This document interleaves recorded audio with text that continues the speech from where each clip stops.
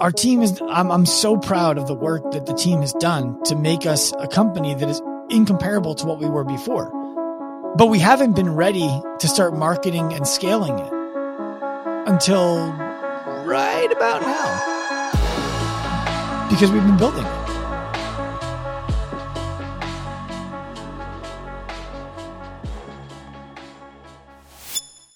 Welcome back to the show.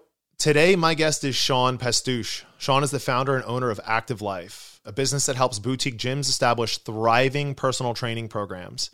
Active Life is also really heavily involved in helping improve the quality of the experience for the members by improving the quality of the coaching of the coaches.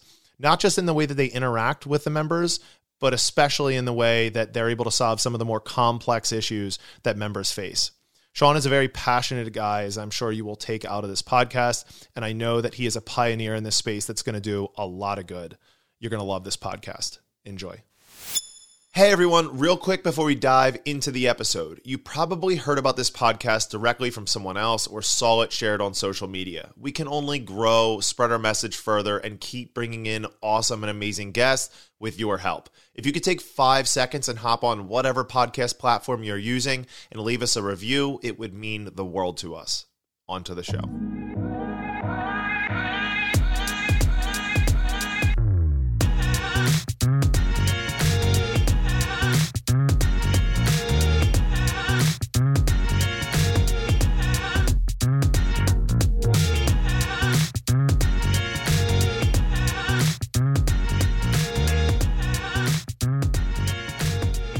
Sean Pastouche, welcome to the show. Thank you, Derek. Dude, it's so good having you. I think it's going to be great to be here. We'll find out. You have no idea, right? That's the ominous cloud looming over both of us. Yeah, no, I've been following your content for quite a few years, and it's inspired me both because I've always prided myself heavily on being a good and eventually a great coach, and also a business owner that was able to provide opportunities to his coaches. So a lot of your content has, struck the right chord with me over the years. And one of the things that I've always appreciated about what you do is that even through all the iterations of Active Life, your messaging has always been really concise and clear. Has the mission always been the same for you? The mission has evolved. The mission used to be, if we go back to the beginning, we were just serving the individual. It was, people were flying out to our office and we were treating them, evaluating them in person and sending them out and giving them a program design. That was, your audience is mostly CrossFit. Yeah. So we had Brooke Wells flew out, Brooke Entz flew out, Jacob Heppner flew out, Lindy Barber flew out, Camille LeBlanc flew out, Jacob, I think I said Jacob Heppner already, but if I didn't, he flew out. Jared Stevens flew out. And then James Newberry flew out. And then we would go to other, I flew out to Rich Frowning's ranch to work with him. In the 2017 CrossFit Games, we had 40 athletes who were working with Active Life who were competing at the games. And so we weren't focused on coaches. We weren't focused on gym owners. It became a focus on coaches and gym owners when they, for lack of a better way to describe it, forced it upon us. When coaches started saying, "Hey, how are you doing this with these members in my gym? Why are they coming to you?" So we started teaching coaches, and then gym owners would say, "Hey, the coach you taught is making a real living, and they're doing things that we can't help people with in group class. How did that happen?" So then we started teaching gym owners how to run a gym model that allowed for all of those kinds of coaches to proliferate and grow real businesses. And then we bumped into the ceiling of what could happen there when it was group and personal training. Because now what happens is you have these coaches who are like, "Why do I want to coach that group for $25 when I can make 60 personal training?" And I like having a real interaction with somebody more than cheering on a big class, even if I do a really good job. Right. So now we're building our flagship location down the block from here that is the full expression of the model that we now teach gym owners to advance their business from and to. So most people who come to us, CrossFit gyms or independently owned boutique studios or coaches who are on their own, advance to running the model that we are putting in place down the block. So that's the long answer to no, it wasn't always this mission. All right. Good enough. Yeah. So, I think one of the fascinating points about you is that you kind of have this emergence of two different specialties in the way that you came from this chiropractic background where clearly, you learned so much about the human body and, the do's and don'ts and some of the intricacies around how to get around some of these problems, as you mentioned, that some of these CrossFit Games athletes all the way down to mom and pop were facing. But on the flip side, you worked for Equinox, correct? That was my second personal training job back in 2005. And then back again in 2009 after school. Okay. And it was at that job where you also got to see kind of like how the sausage was made on the big business side of things, and like from building sales systems to like being able to create programs that drove people into them. So you kind of had this perfect marriage between being able to help, but also being able to create a program that was profitable and made sense for the coaches and owners. Equinox had a lot of influence there, and I did learn a lot on that job, an immense amount. But I think that the reason why we've been able to build out really good systems for coaches and owners is because I've been fortunate to hire a lot of really good people and allow them to do their job. So our company, in 2019, our company was a reflection of the best that Sean Pastuch had to offer. Our company now puts that company out of business because our staff, with their life experience, have come in and made us just demonstrably better. I love that. So basically the pieces you've put around yourself have allowed you to scale to a point and at a rate that you never would have been able to had you done this all on your own. Correct. Yeah. I mean, I think anybody that's in business long enough figures that out eventually. Well, they do, I think. But the difficult thing, I'll share with you, the difficult thing for me is when all these people came on board and started supporting, we have 32 or 33 staff members now. Revenue didn't change all that much because what they all looked at was our stuff isn't good enough. We do a good job. Our clients get good results, but our stuff really needs to be better by magnitudes. And so we've spent the last year and a half building an 800-page textbook that our team created, 18 hours of video content for ongoing education for coaches that our team created, a 996, we couldn't get 4 more, test question, year and change long exam. You could have just used the technique of making it like a font of like 12.5.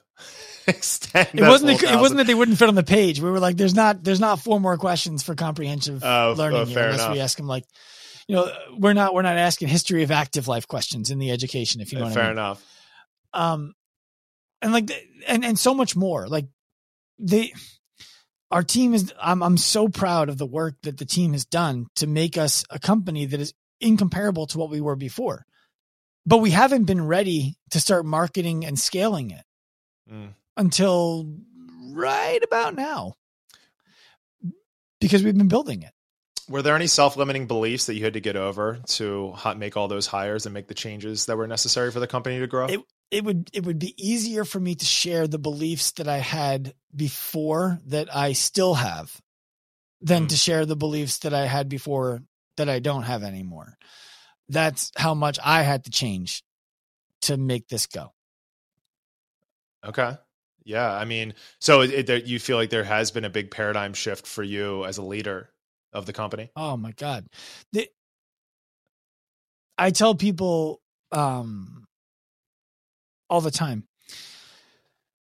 the people who were my closest friends 5-6 years ago, who knew everything about me, who I haven't seen since then, have never met me. Like if they hung out with me today, they'd be like, I have no idea who you are. You are not anything like the person I knew 5 years ago. And I think that's a compliment I just gave myself. But the idea is I let go of almost everything, down to like who has a credit card. So did you have a moment where you were like, it's time for change? Or was there something that pushed you over the edge? I have a phenomenal mentor. His name is Ken Andruko. And Ken told me in 2020, he said, you have to make a decision. These aren't his words. I'm paraphrasing now. You have to make a decision. You can either continue to be a company that comes out of your head and run it in this cowboy way. And at the time, we were making enough money that if I wanted to, I could have put $1 million into my pocket every year. He's like, you can either, plus my salary. He's like, you could either do that, or you could build the team and the structure that allows you to be the company you've talked about wanting to be. So basically you had to make the decision over doing this for some sort of personal gratification versus changing the world. I think that makes me sound too virtuous. My personal gratification will come from significant scale. Sure. It's I didn't set out to do this to make $1 million. I want to make a lot more than $1 million. Don't get me wrong. Money is good. I love money. Love money. But I could make more money more easily doing a lot of different things. And I chose to do this because I'm inspired by what we're able to help people do and what we're able to help people do. So I want to see it grow. I want to see it scale to the size of being a household name. So one of the things, like there's a lot of gym mentorship programs that are out there, but one of the ones that's very unique about what it is that you do is that you not just have a very heavy hand on coaching the coaches, but you're coaching the coaches very directly on the things that are going to directly impact their members. You see what I'm saying? Like you're in the weeds with the nuances of programming, right? And experience for the member all the way to like, the mannerisms and things that the coach should have in the process of working with somebody. Can you speak to how that works for you guys? Like, do you really enjoy that part of coaching the coaches how to coach? You could not ask another question for the next 45 minutes and I could answer that. That makes my job a lot easier. I say that because the way I describe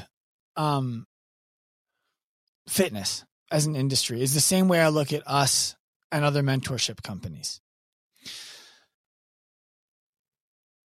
And take this with love. I see the fitness industry like an ice cream shop. And we don't sell ice cream. We're not a gym mentorship company that anybody, if you're working with another gym mentorship company and you're looking to improve your business and keep serving the client you're serving, we're not a fit for you. We're not at all. We are so categorically different. And I'll explain it. The reason why I said it's ice cream is because people go to the ice cream shop and they're like, I want to try this flavor today. They're not, loyalists to vanilla chip or to pistachio. Today, I'm going to try, cookie dough. I think I want cookie dough. That's people bouncing from F45 to CrossFit to Orange Theory to Fit Body Boot Camp to Burn Boot Camp to Peloton. Like that's, to me, that's ice cream. It's people saying, if I can get the same result in all of these places, because all of these places tell me that they can get me the same result. Whether that's true or not is a different conversation. But all of those places would tell the same person that they can get them the same result. We wouldn't. The gyms we work with and the flagship that we're opening would not take the client who is a fit for the other gyms in our town. And they shouldn't come to us. I did the math the other day. There's a capacity for about 8,000 to 9,000 fitness people in my town to be served by the fitness businesses that exist here in terms of like capacity of each of these gyms. And I'm probably aiming low, but that's where I went. There's 2 big boxes and then a bunch, like 12 small boutique fitness businesses. We want 120 people, hard cap. So we're aiming for 1.4% of the viable market, right? Yep. What that means is if we speak too broadly about who we can serve, we need to sift out all of the people who don't fit into the 1.4% of the broad local market. So who is the avatar client in that 1.4? That's the person who I would suggest, and I would have fun debate if anybody would have it with me. The person that no other gym in this town, including the CrossFit gyms, the F45, the personal training studio, has any process to help. So I'll give you the 2 margins of who that person is. And everybody else who doesn't fit between these 2 people, we wouldn't take. On the extremely high need end, let's take the high need end first. We have a client who was born paralyzed on one side of her body. She's 60-something years old. She has lumbar compression fractures from insufficiency due to osteoporosis. She's osteoporotic, full body. And she recently had her hip replaced. What's the scale when you're doing Fran for that woman? There is none. Like that. Like she doesn't need to be doing Fran. Or anything like it. Correct. So that woman doesn't fit in any of the gyms in our town, except for us. You know, one of her goals was, I want to get back into pigeon pose on the side that I had the hip replacement. Because of the education that our staff has, they told her that is an irresponsible goal for us to promise that we can help you achieve. Because pigeon pose for somebody with a hip replacement is counter to the way the hip replacement was built. And we can cause damage even trying to get into that position. If that's a priority for you, we won't take you as a client because we know we can't deliver on it. That's interesting. Yeah. I feel like there is, while this is a very like hyper specific example, I think that there is a point kind of baked into it, which is that people do become romanticized over specific things. And it's the coach's job to be able to delineate, right, and truly pick apart what is the opportunity cost and the risks to reward of trying to help you accomplish this thing that you don't even know that you actually want to accomplish or not. Mm-hmm. Yes. Or why? What does it mean that you, like, if you could do that, what does it mean to you? Okay, well, there are 7,000 ways that we can get you that. Can we take this one off? Right. So that's the extreme on the high need side. Okay. Let's go to the extreme on the low need side for somebody who we would take. 49-year-old mom. She could have been 39 or 34, whatever. 39-year-old mom, 3 kids, fairly young, no injury history, used to be a CrossFit member, was pissed that she never got a muscle up. She's got that kind of competitive mindset to her. All that she wants is to be a strong model for her kids and her husband as she ages. And she was tired of getting beat up in the gym every day. She was tired of going in and doing things that she felt like were not aligned with what she was trying to achieve. She didn't care about snatch position. She didn't care about the first pull on a clean. She didn't really care about muscle ups. It was just because she was in the gym and other people could do them and she wanted to be able to do what everyone could do. What she really wants is somebody to guide her to age gracefully. She wants education so that she can start to make decisions for herself. And she wants that education to be intentional, not earned through hard workouts. What'd you learn about yourself today? She wants like whiteboard lectures education. And she wants to be somebody who is completely independent as she ages to be able to take care of herself. That's a person who I believe most CrossFit gym owners think they can help too. So as you're going through the consultation process, what types of questions when you're getting into this motivational interview do you ask in order to be able to identify whether you can help and want to help this individual? Great question. So first of all, we don't motivational interview.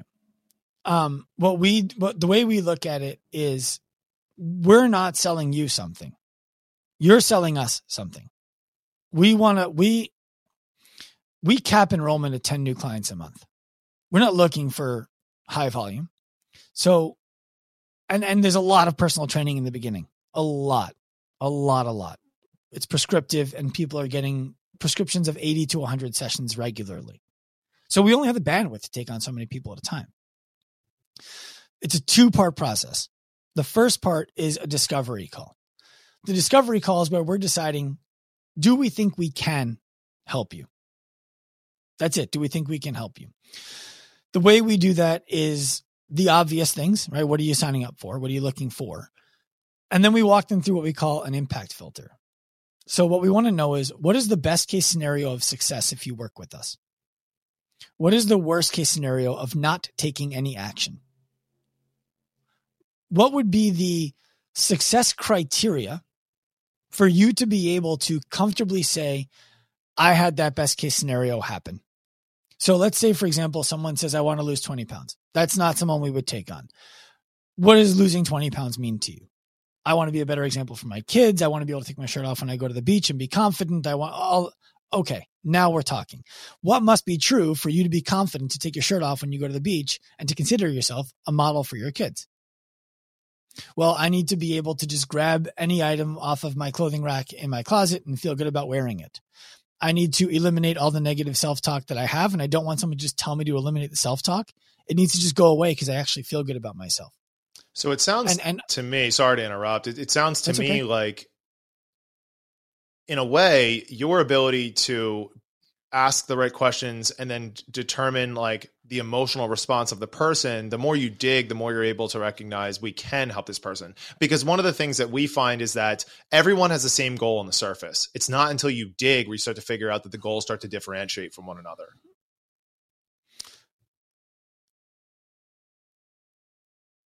Have you read Donald Miller's Building a Story Brand? Yes. It's on my somewhere on the shelf. Right. So what he talks about is the external goal, the internal goal, and the philosophical goal, or the external problem, the internal problem, and the philosophical problem. Yep. And I think what you're speaking to there is the external problem. Everyone will sound the same. The external problem being, I want to look better, feel better, yada, yada, yada. Okay. Well, what does that mean to you? How does that change your life? That's when it starts to be different. Right. And the philosophical problem will range to like, what do you think should be true that's not? And that's definitely going to be different. So yeah, there's a lot of, our staff, to give you some insight, our staff who is here is getting 10 hours a week of continued professional and personal development every week, 10 hours, plus the tactical education that they're getting from our company, which takes them about 3 hours a week. They're all going through the education for the second time. They've already gone through it. They're doing it again. A lot of what we do in our development is humanizing people. Like when they said this, what did they mean? And how do you ask them a question that is not inflammatory to them, that's not sticking your thumb in a bullet wound and agitating the problem? I fucking hate that term. In interviews, like, find out the problem, then agitate it, then offer a solution. Fuck you. That's being a bully and making somebody feel bad enough that they want to pay you to get them out of that feeling that you just put them in. We don't do that. That's a funny take. So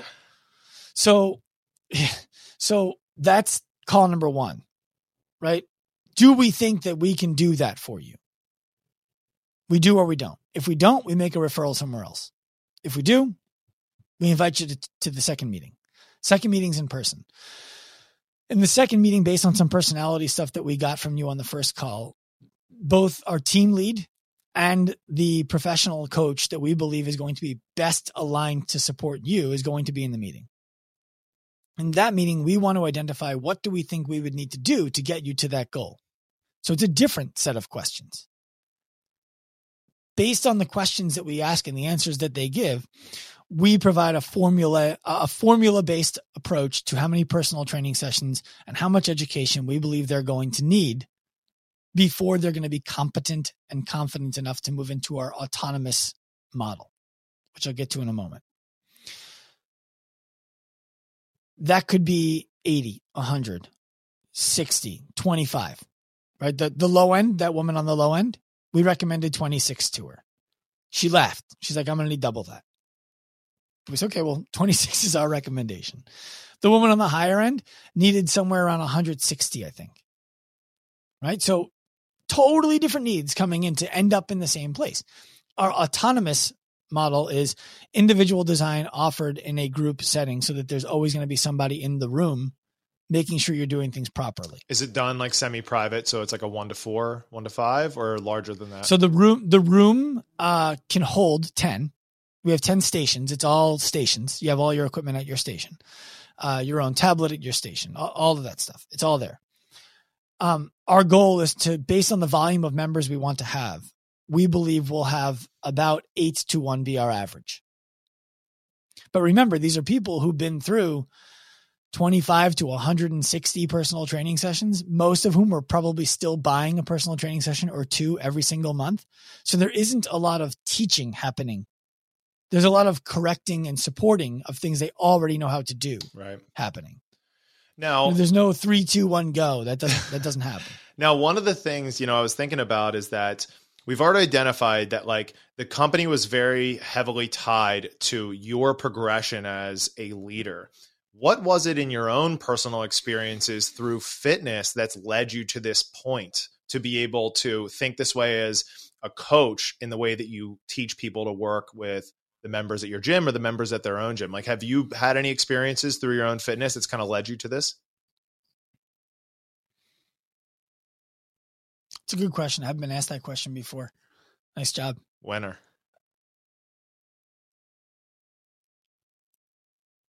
I think so. I think it's that as I get older, I'll be 40 next year, I'm able to better empathize with people who are in a similar phase of life that I'm in. And when I was 20, I opened my first CrossFit gym when I was 27. I was 27? Yeah. So I was 27 years old. I was a doctor. I opened my first CrossFit gym. That was the smartest I've ever been in my life. I've never been smarter than then. At least if you ask my 27-year-old version of myself. It's like the Dunning-Kruger effect. Oh yeah. So back then I was like, who wouldn't want to feel this way when you exercise? Who wouldn't want to know that you left your all in there? Who wouldn't want to be ripped? I was fucking shredded. I have pictures of myself from when I used I had a photographer in our gym. He still works at the company, Super Cleary. So I have good photos of myself when I was in my 20s. I'm like, now I understand why you married me, babe. Because my wife is way better looking than me. She's way cooler and she's way easier to get along with. I don't look that way anymore. I still look good, but I don't look like that anymore. I don't care to. It's too hard to maintain that kind of a lean physique for me to make a priority of it. Yeah. So back then, but the thing is back then, that's all I knew how to prioritize. So when people would come in, my assumption was, of course, everybody wants this. Look at me. Look at my business partner. We're ripped. All of our coaches ripped. Who wouldn't want that? And what better model, if you will, than CrossFit to achieve it?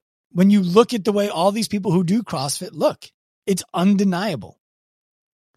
And that's 100% true. You can look that way doing that thing if you eat properly. I just don't fucking care anymore to look that way. And I don't think most people do. Yeah. And I think the analogy you can draw here is it's like, if there's a kid on a playground and they fall and scrape their arm, by the time you go to put the Band-Aid on, the wound has healed.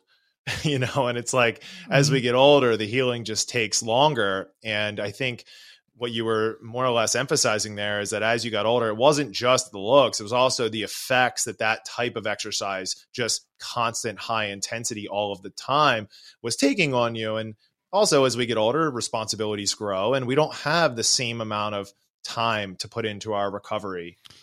Well, I'll push back on that. Go ahead. I'll push back on that last one because that's a decision. I have all the time in the world if I want to focus on my recovery. Well, that's fair. Right? But you're also not, you're in an uncommon situation. I don't think that's true. I'm in an uncommon business situation, but we all have the same 24 hours a day, and we all have the same choices to make. And yes, there are people who are more fortunate than me and people who are less fortunate than me. And we don't all have the same rules around the decisions that we're able to make every day. We play different games, right? So the rules and the decisions are going to be influenced by that. I respect that. The people who are going to be listening to this, the people who are choosing, who were CrossFitters at one point in their life, those people most likely still have the ability to prioritize their recovery if they chose to do so. It's that it's not important enough. Let me ask you this then as a follow-up. Given the direction that you've gone, is it just the aesthetics piece, or is there also a hint of longevity in there? In other words, what do you mean? Do you believe that doing just smash mouth CrossFit every day is the best way to promote longevity? Oh, no. I have a friend of mine, JL Holdsworth, really smart guy, runs a company called RPR, Reflexive Performance Reset. I think he said it perfectly. He calls it junk food fitness or junk food or fast food, whatever it is. The idea was, of course it's fun. Of course we like it. Of course it feels good. Of course it does something that we like. And of course we shouldn't take it out of our diet. But if it's the whole diet, it's not a sustainable way to live.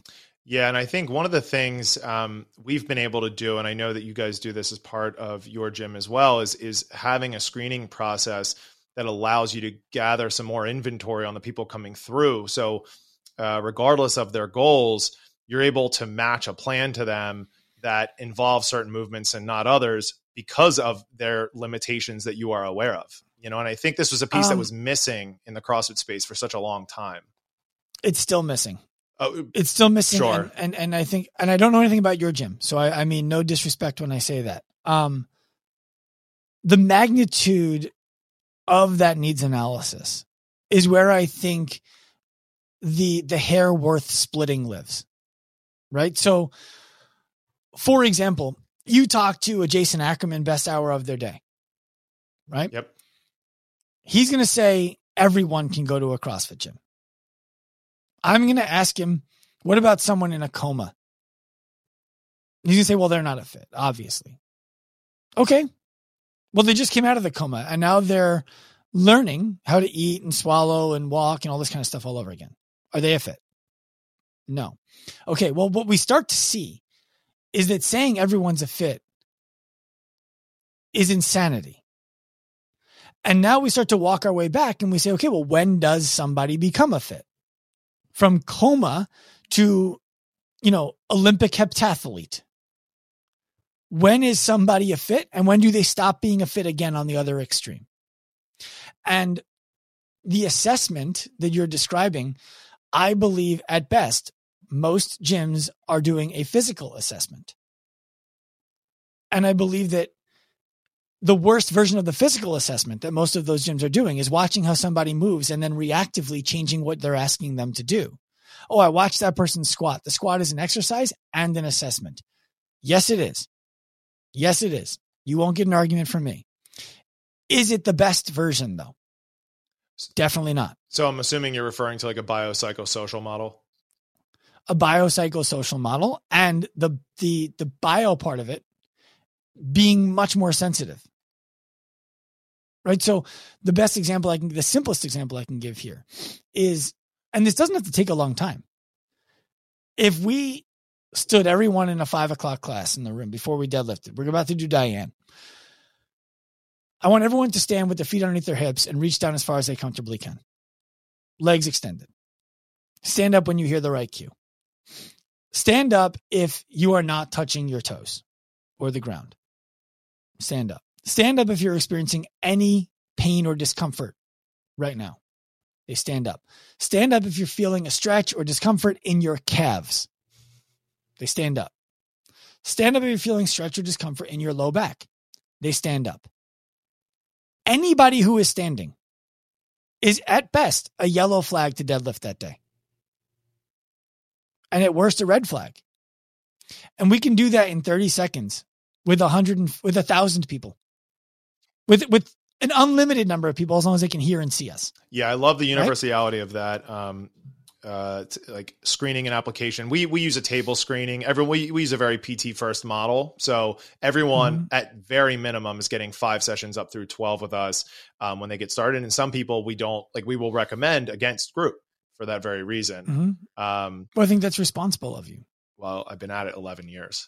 So that doesn't mean anything. Well, fair enough. That means nothing. Yeah, fair enough. No, it takes time, and I had to go through some belief changes myself in order to make some of those changes, because like yourself, I got involved with CrossFit. For me, it was in like 2009, and it was like, this is the coolest thing ever. I can get shredded and super jacked. And like, this is a high flying, fun workout, and it's hard when all of your members are going, that's what I want. And you're going, but that's not the best thing for you. And it takes time to change that culture in your facility. And I think for some owners, they just shy away from it. I think most of them, I think most people who own a CrossFit gym don't believe like you do. And they're not looking for what you're looking for. And they're not, they don't have the contrition that you have or the self-awareness that you have. And I think it's very mature the way that you do it. I'm the first person to say that CrossFit should exist and that CrossFit is a really valuable place for the right person to train, and that CrossFit executed really well can and does change people's lives for the better. Hard stop.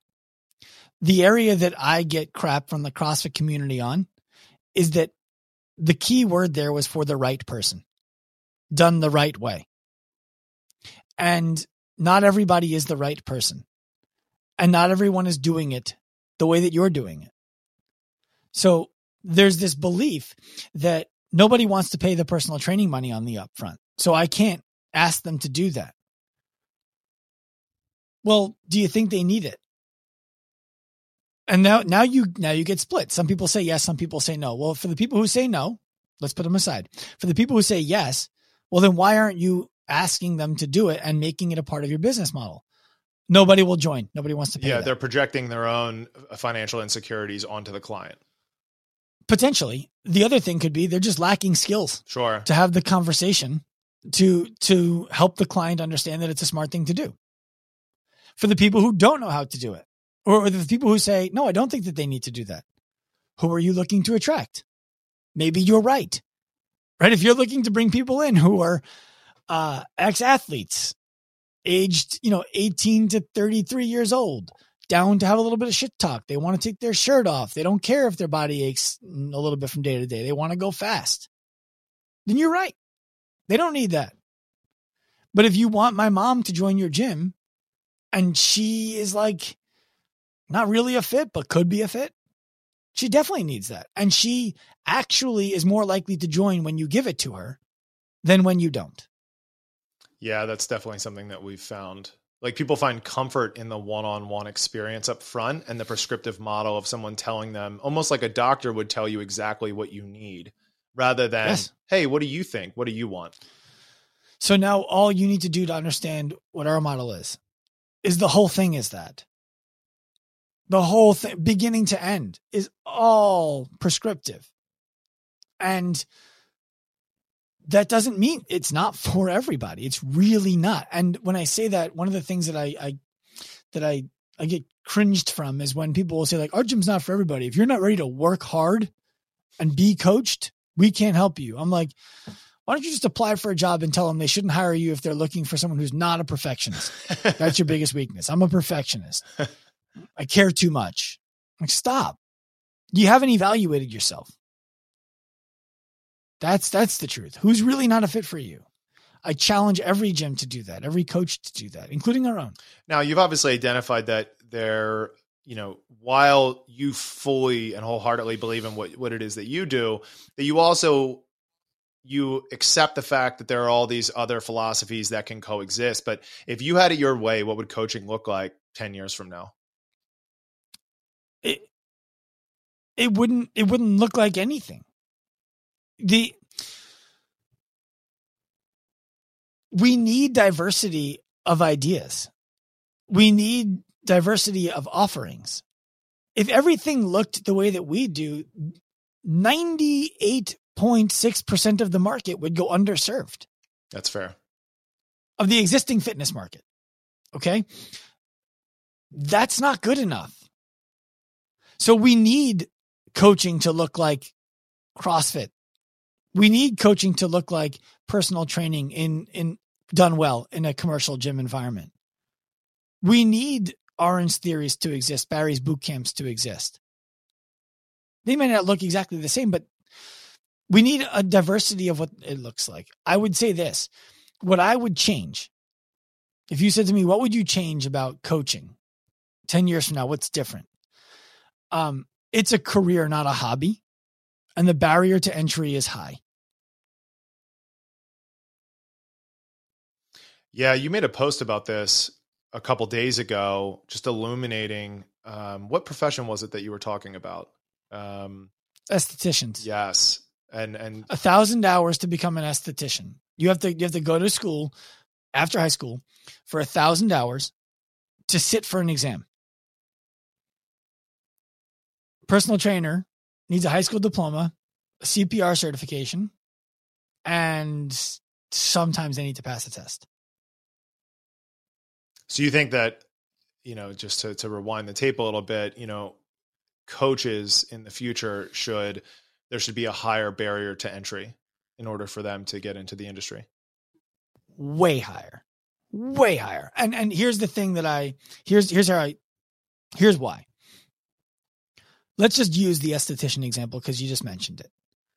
It's 1,000 hours, which isn't that much, but it's 1,000 hours so that you can make sure you are not going to put the wrong lotion on somebody's skin and cause a breakout. It is to make sure that you know how to disinfect your scissors, your buzzers, your combs. It's to make sure that you understand what an allergy to a certain kind of makeup is. Right? That's what they go there for. All of those things could have negative ramifications, right? No one is saying that having something like a staph infection because you got a haircut is desirable. Okay? In a gym, we are affecting somebody's entire physiology. Their heart, their lungs, their liver, their everything. And they can do that after a test that they don't have to go to school for? That no one has to watch them do anything? You can literally take the test in between whatever you're doing at your real job while you do your real job. It's insanity.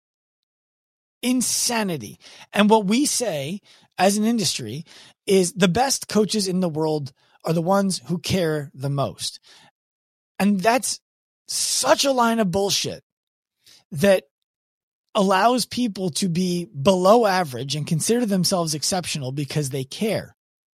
I'm sorry, but if you're a firefighter, a teacher, a police officer, a construction worker who cares so much that you coach the 5 a.m. class every day, Monday through Friday, I want to be your friend.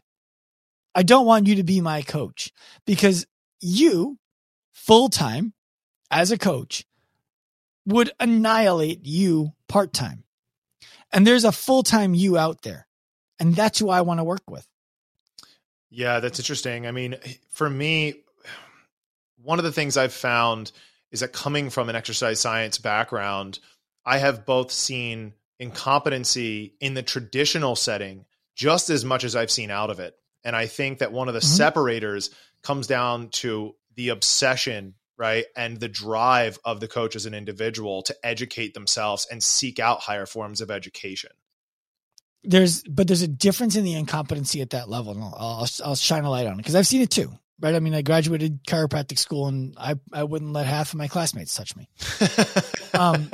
They probably had to though, right? As part of some of the application. Dude, when we were doing things like learning how to draw blood, that's when you see who people trust. Right? You start looking around the room you make the eye contact. I'm going to partner with you today. Yeah. Okay. And then there's, when we're learning how to adjust the cervical spine, ooh, I don't want you touching. Yeah, no thanks. Right. So I'm not, I don't know what the right word is here, but I'm not absolving anybody of incompetence at the professional level, regardless of the level of education that they got. I was watching the documentary last night, The Crime of the Century, about the opioid epidemic. Like, of course, those doctors are beyond negligent, but they're harmful. Right. So having a doctor does not make you good, right? Myself included. The reason I left clinic was because, in part, my partner was better at me at what we did in clinic, and I didn't want to be as good as he did. I didn't want to be that good. I didn't like it enough. Yeah. So I knew, well, if I'm not passionate enough to be as good as him, I should leave. So to that point, the things they are incompetent at are a higher level of things. Meaning the person who is an incompetent painter, right? Is going to, they have a lower ramp of what they need to be good at to be a competent painter than the person who is doing finishing millwork around your house, making sure that all of the edges are perfect. That's a higher level of competency.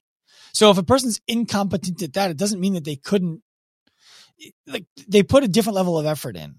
And when it comes to in a medical industry, for example, we at least have the barrier of entry that these people go to 4 years of school afterwards. They spend a ton of money. You have to really want to do it. So we don't have the people who were just like, I'm going to try it and see if I like it. I watched my wife go through pharmacy school, so I got the firsthand experience of seeing how long that road is. Right. I didn't do such a good job with the painting and the millwork, but with the idea of the doctor, the worst doctor in the world, graduated medical school. Right. Like they had to pass organic chemistry. Well, and organic chemistry and too. You did admit, that there is a continuum on here, right? The coach that is at a Barry's boot camp does not need to be to the level of the coach that works for Active Life. They don't. And the thing is, and here's the bone I pick. The Barry's boot camp coach probably would acknowledge that they're not. The CrossFit coach has been convinced that they are the world's most elegant problem to vexing, or the most elegant solution to the world's most vexing problems. And it's just not true. So, yeah, do you think that that's a large part of your messaging now? No, because I talk about CrossFit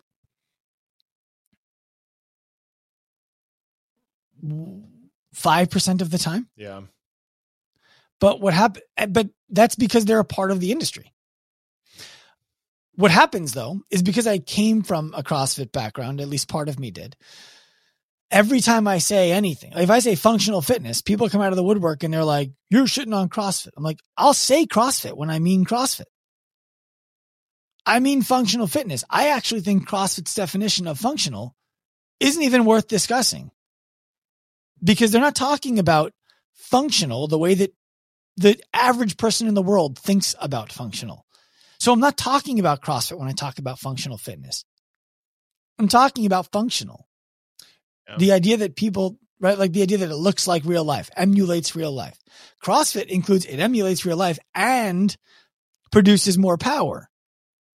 I don't care about that because the person who I'm trying to help doesn't care about that. It's not how they're using the word. So when I talk about things, CrossFitters often believe I'm talking about them because, from my experience, when I was there too, CrossFitters believe everything is about CrossFit. It's the center of the universe and everything revolves around it. which isn't true. So what does your fitness currently look like? What do I do? Yeah. So it changes. I wouldn't say that I have something that I'm like, this is what I do and you should follow it and you should be consistent like I am. I'm not. I have a disc injury in my neck that I earned in a CrossFit gym that I owned. So no one's fault but mine. Doing handstand push-ups and just pile driving myself into the ground and then going right into cleans. So if I overdo it, in air quotes, my neck acts up and it shoots down into my arm. And I can not experience that when I don't want to. I have kids who are 3, 5, and 7, and they like to sit on my shoulders when we walk in busy crowds. And there was one day that I was like, I couldn't put my kid on my shoulders because my neck was bothering me too much. And I was like, never again. Never again. So I hired a coach from our team to help me overcome that, to help me be a functional person in terms of the way that I exercise and the way that my body performs as a result of. So right now it's mostly the kind of training that an active life professional would ask you to do. Before that, like I said, I have 3 kids. They all are girls. When I found out the third one was going to be a girl, I immediately started training mixed martial arts. The first 2, you're like, you're on your own, but the third one. Yeah. Like I believe that my job as a father is actually to create people who are strong enough that they don't need dad to step in. Yeah, I love that. But dad might need to step in anyway. And I don't want some 17-year-old coming to my house in, 14 years and beating me up in front of my kids. So I started taking mixed martial arts one-on-one. I did that for 2 years. That was my fitness. Any philosophy in general or specifically? Do it, like, be practical about it. Well, no, I meant more from like MMA. Are you doing judo, jiu-jitsu, Muay Thai?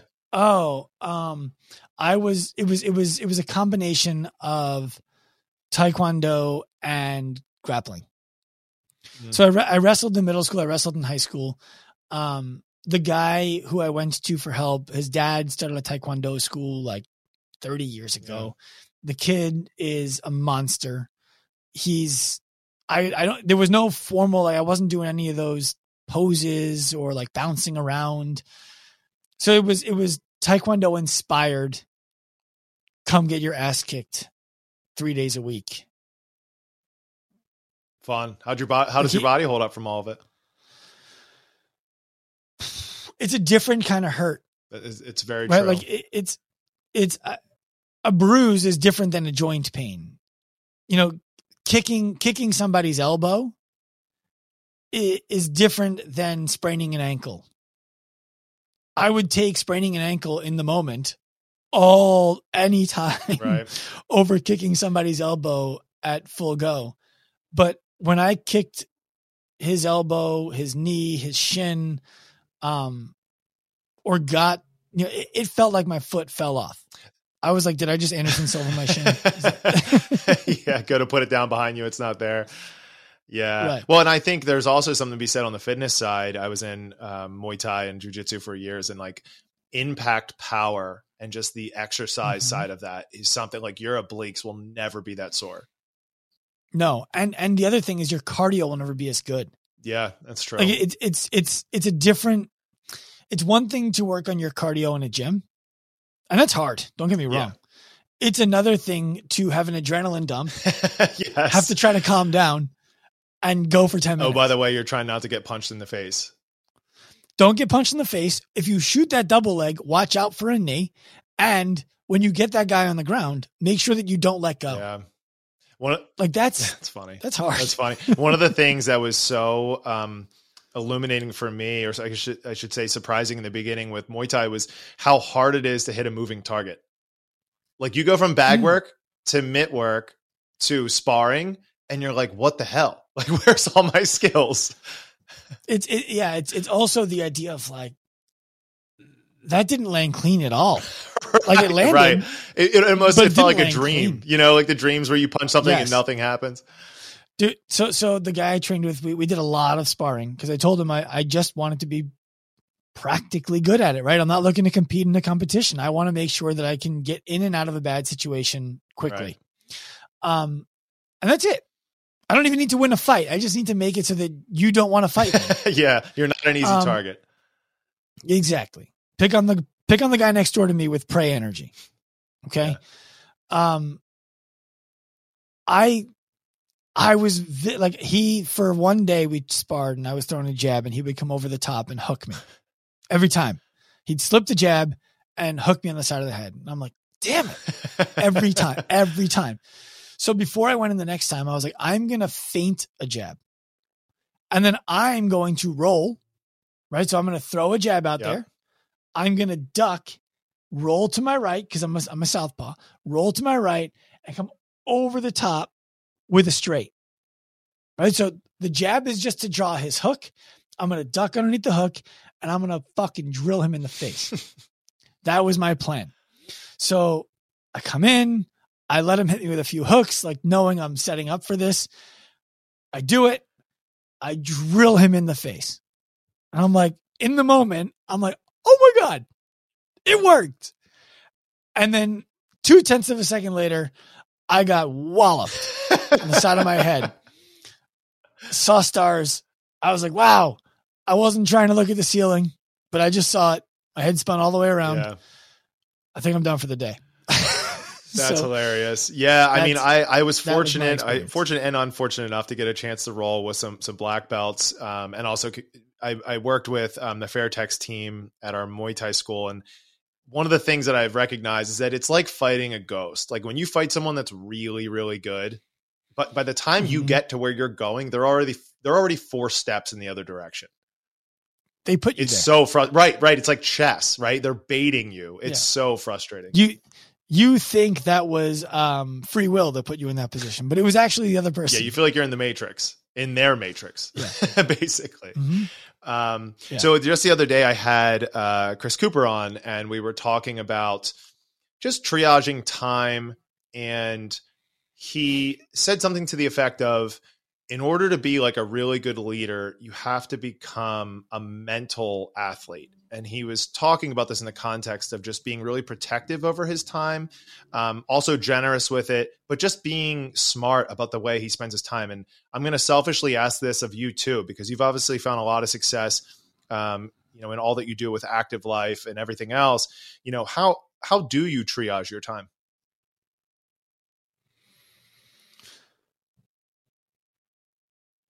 I am not the person who manages it. So I have a team member who is exceptional at being my work mom. Her name is Sheila. Sheila, you don't get an appointment with me unless you talk to Sheila. I know. That includes my father. Right? That includes my dad and my mom. And my dad once said to me, why are you making me go through your assistant to get on the phone with you? I'm like, because Dad, during the day, I'm back to back to back to back all day. I like it that way. And I'm not looking at my phone. So if you call me, I'm not going to answer it. And if I happen to be walking to the bathroom, holding my phone, and you call while I do that, you're going to get the attention that you would get from somebody peeing in the urinal. And that's not the attention that you want. Right. So if Sheila schedules time for us to talk, for us to get together, I will be intentional when I'm there. And so everything gets scheduled through Sheila. I also have a success criteria that I think is unique. If I am home by 6 p.m. with my phone in a drawer and I'm present with my family, I had a successful day, regardless of if we lost 3 or 4 clients that day, which we haven't had a day where we lost 3 or 4 clients in the same day. But you follow what I'm describing, right? It could be the worst day at work ever. If I'm able to get home by 6 o'clock or leave by 6 o'clock, put my phone into a drawer and just be completely present with my family without thinking about the day I just had, I had a successful day. And so the constraints are around what are must-haves in my life. I get a haircut every Friday, 8:30 a.m.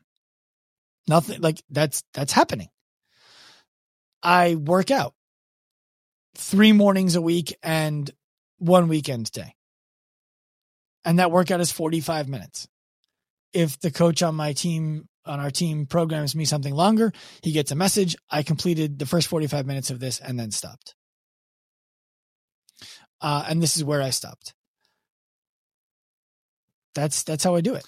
How long did it take you to figure out that you needed an assistant or somebody to guard your time and be able to schedule everything for you? It took Adi Cashew, who is the owner of Working Against Gravity, it took her 2 years to convince me of every time we talked, asking, do you have an assistant yet? I was like, what are they going to do? Book my airline tickets? She's like, yeah. And now I don't know if I could book my own airline tickets. I could, because nothing has changed, but I would hope that in 10 years when everything has changed, I won't be able to do it. That's fair. No, I mean, and this is a shared sentiment, but everyone has their own little twist on it. So I definitely wanted to ask. Yeah. Well, Sean, you do a great job of just improving the lives of all of the people that you work with and increasing the standard for them. So thank you so much for everything that you do. It's my pleasure. I appreciate it. Yeah. And thank you again for having Sheila take the time for you to get on the podcast and hop on here and chop it up with me, man. It's been a blast. Mm-hmm. You're welcome. May I add one thing? Yeah. You were asking earlier about developing leadership skills and managing time. And one of the things that I think is really important is that I used to think I was a great leader. And that was because I was the guy who was down to take the bullets. I was the guy who was down to get in front of everybody else, take all of the blame and divert all of the credit, right? But I wasn't a great leader at all. I was a great leader in turbulent times because I had the skill set for that. I didn't have the skill set to be a great leader in good times.